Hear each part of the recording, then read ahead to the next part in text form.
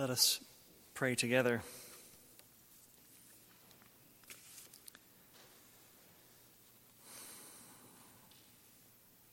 Holy God, as we gather here this morning, we hear the truth of this music that has touched our hearts, that we are asking for you to come into our lives and to come into the world for all of the times that we were hungry and thirsty. Even now we hunger and thirst for your word, and we ask that as the scripture is read and your word proclaimed, we may hear it deeply within us. In Christ's name we pray. Amen. Our Old Testament reading this morning is Psalm 112.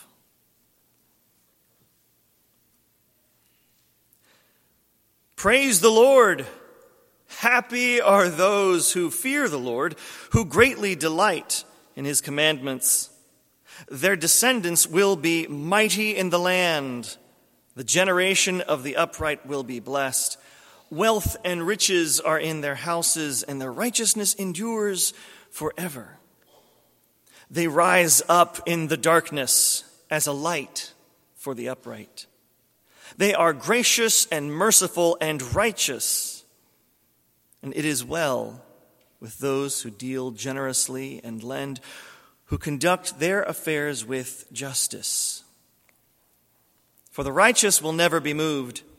They will be remembered forever. And they are not afraid of evil tidings. Their hearts are firm and secure in the Lord. Their hearts are steady. They will not be afraid.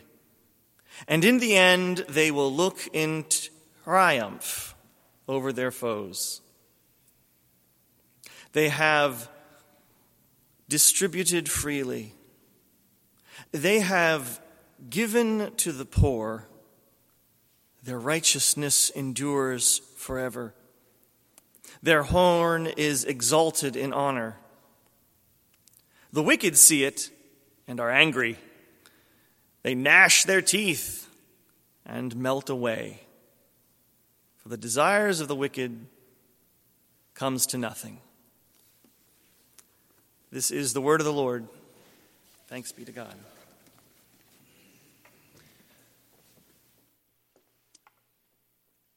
This summer we have been in a sermon series looking at the Sabbath, what the gift of that day is, what it means to receive that gift in practical ways, what the implications of it are, how it relates to so many of the core themes, really, of Scripture.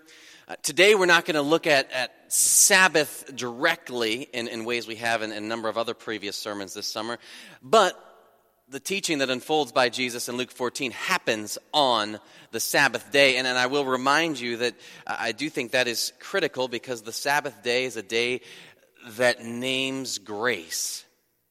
Right? You don't earn a Sabbath by having a really great work week. You don't unearn a Sabbath by having a terrible work week. It's just a grace that interrupts our reality, that reminds us of the undeserved favor of Jesus Christ given unto all.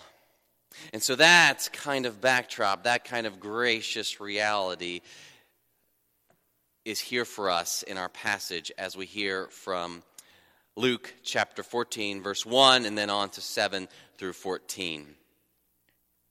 On one occasion when Jesus was going to the house of a leader of the Pharisees to eat a meal on the Sabbath, they were watching him closely. When Jesus noticed how the guests chose the places of honor, he told them a parable. When you're invited by someone to a wedding banquet, do not sit down at the place of honor in case someone more distinguished than you has been invited by your host. And the host who invited both of you may come and say to you, "Give this person your place." And then in disgrace, you would start to take the lowest place. But when you are invited, go and sit down at the lowest place, so that when your host comes, he may say to you, "Friend, move up higher." Then you will be honored in the presence of all who sit at the table with you.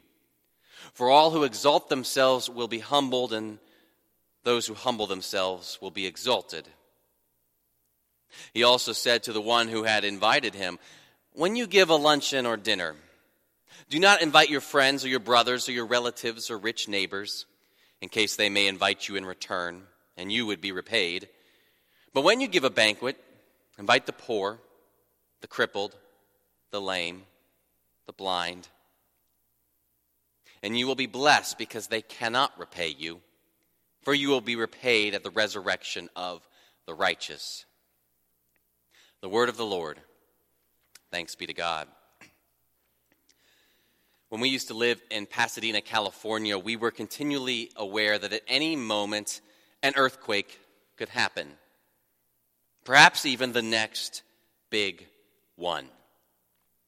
It wasn't less than a year into our time out there that we experienced our first notable tremor. Maybe 5 or 6 seconds where our second floor apartment starts to shake. And it takes us a moment to even realize that's what's happening, because in one sense, everything's still fine. But then there's just enough rumbling that you can see shaking and moving and sliding along one of our shelves. And then it stops. I go over to the kitchen area, and we've got a couple of things of pasta on the ground, a couple of glass jars that have shaken their way to the edge but have not fallen. All told, not much cleanup, but we non-Californians realized we needed to reassess how we went about organizing and ordering things, because it could be a lot worse with a big quake. In many ways, the first part of Jesus' teaching in Luke 14 is a tremor aimed at the Pharisees. The teaching's nothing too rough at first, just a parable meant to shake up their assumptions concerning how they go about organizing and ordering themselves. The whole scene you heard starts with Jesus noticing how these Pharisees are jostling to be seated in positions of honor at the banquet table. Good reason for this, because these dinner parties were more than dinner parties. These banquets, especially in that culture, were spaces where people sifted out where they fell on the social and class pecking order. And where you were able to sit really did affect how your family was received in the community, your ability to make more profits that year, the ways you could marry into other families. You had good reason to jostle for an honorable seat. In our day, I think we talk about the kind of person who knows it's not what you know, but who you know. And they have a way of being near the right people and at the right events. Or we talk about people who are good at working the crowd, working the system. Or maybe they're particularly good at presenting a very good image on social media and able to generate higher click rates and visibility.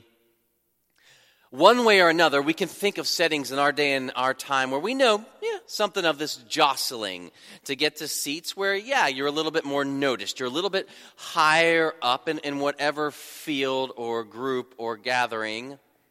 And Jesus does not at first really critique this desire to be in a place of honor. His first words are more a tremor that just shakes the system and assumptions about how we think about getting to such a place.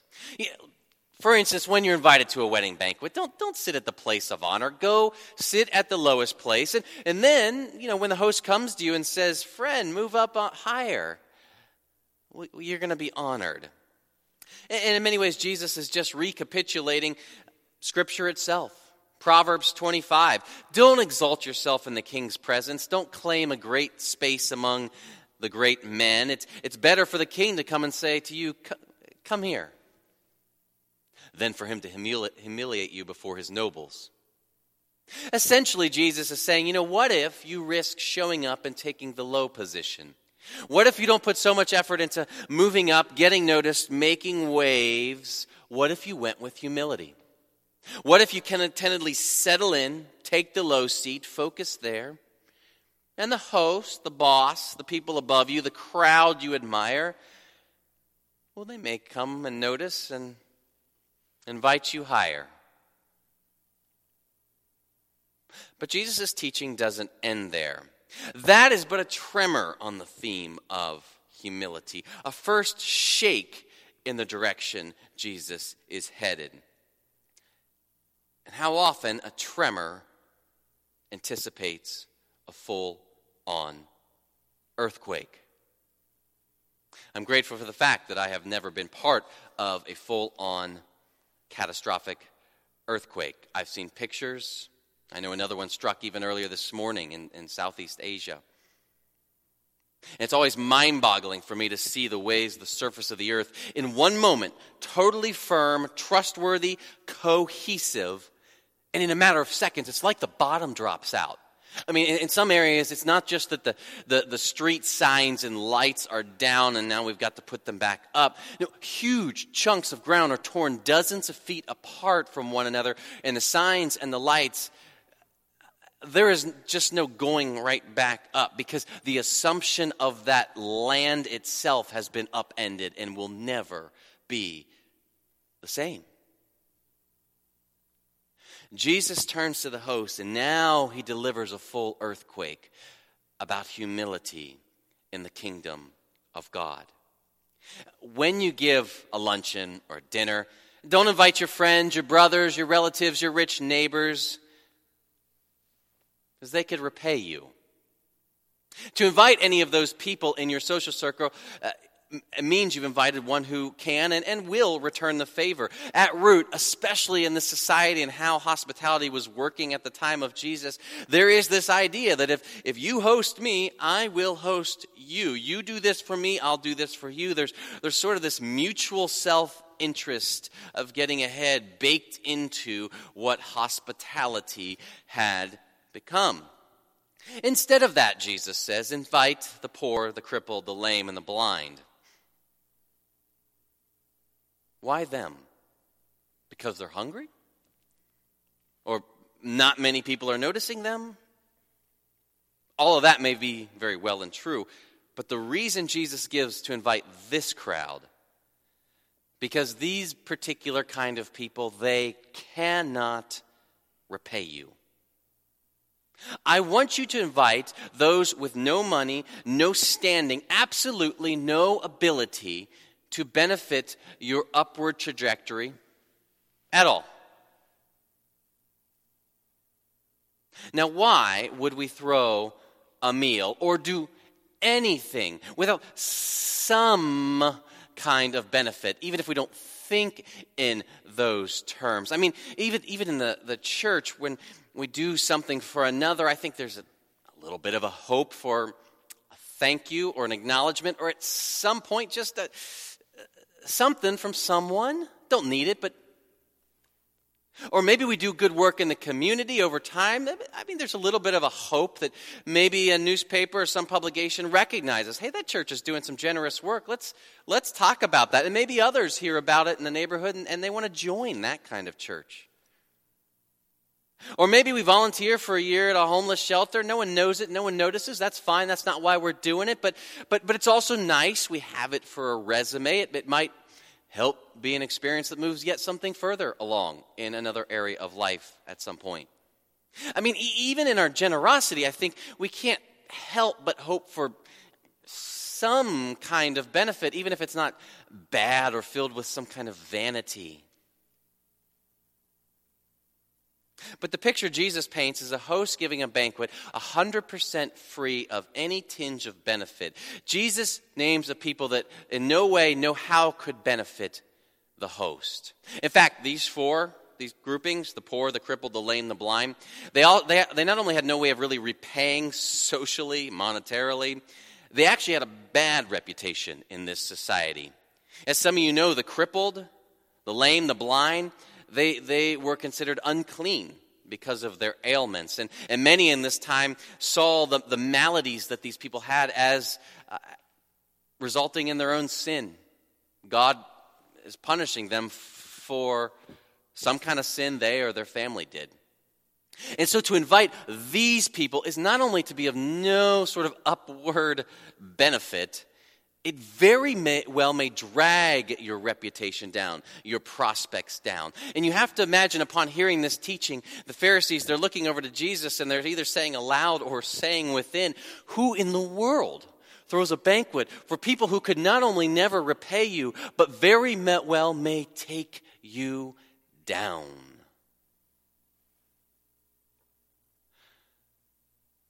On the night that Jesus was betrayed, He took a loaf of bread, and after giving thanks, he broke it and said, "This is my body, broken for you." Jesus sets a banquet and invites the poor in substance, the poor in spirit, the poor in allegiance.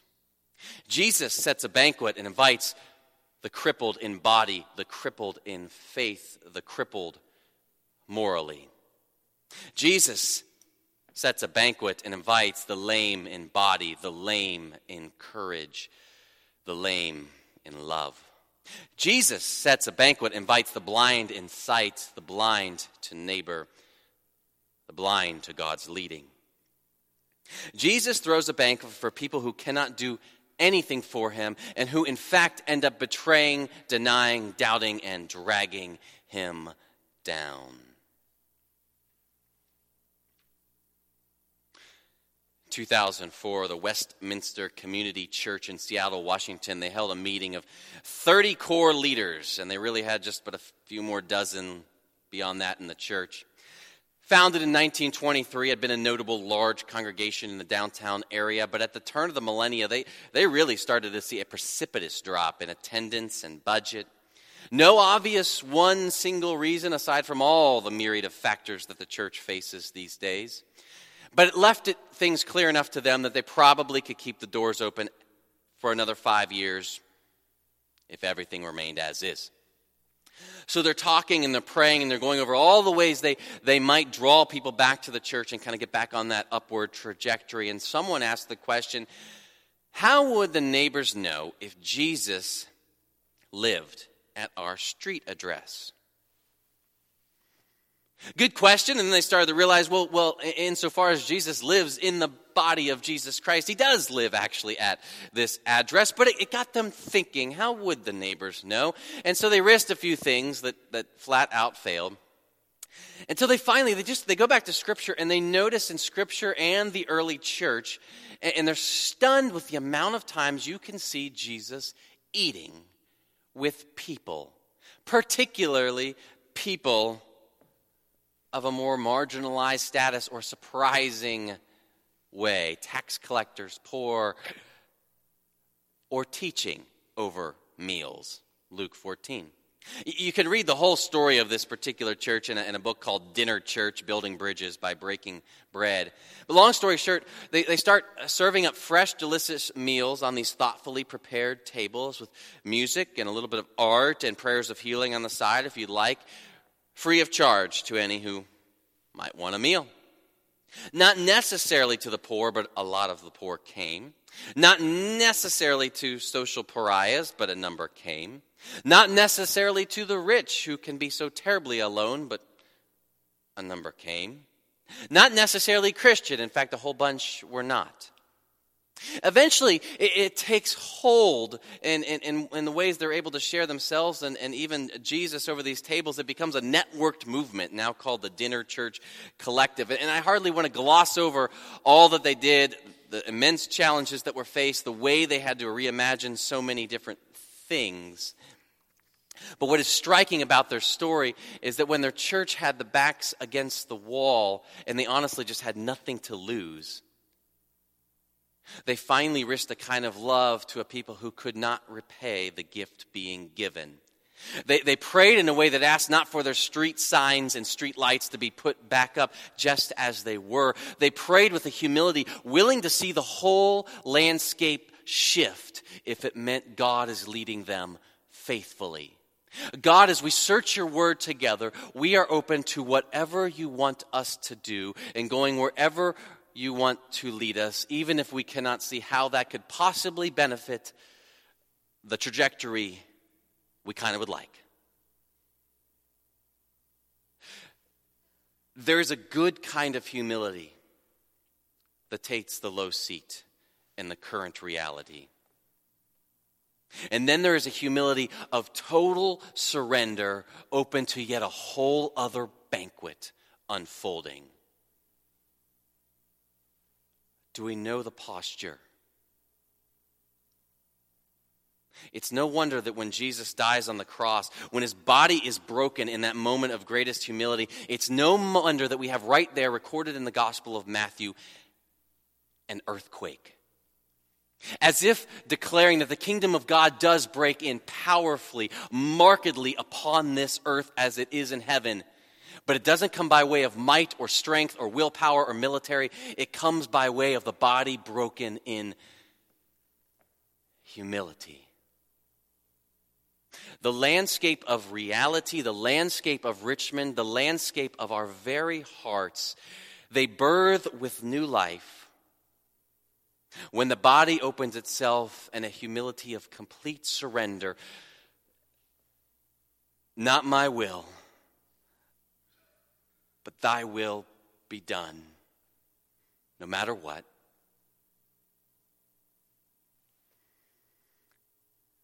To the poor and the crippled, to the lame and the blind, the host throws a banquet this day.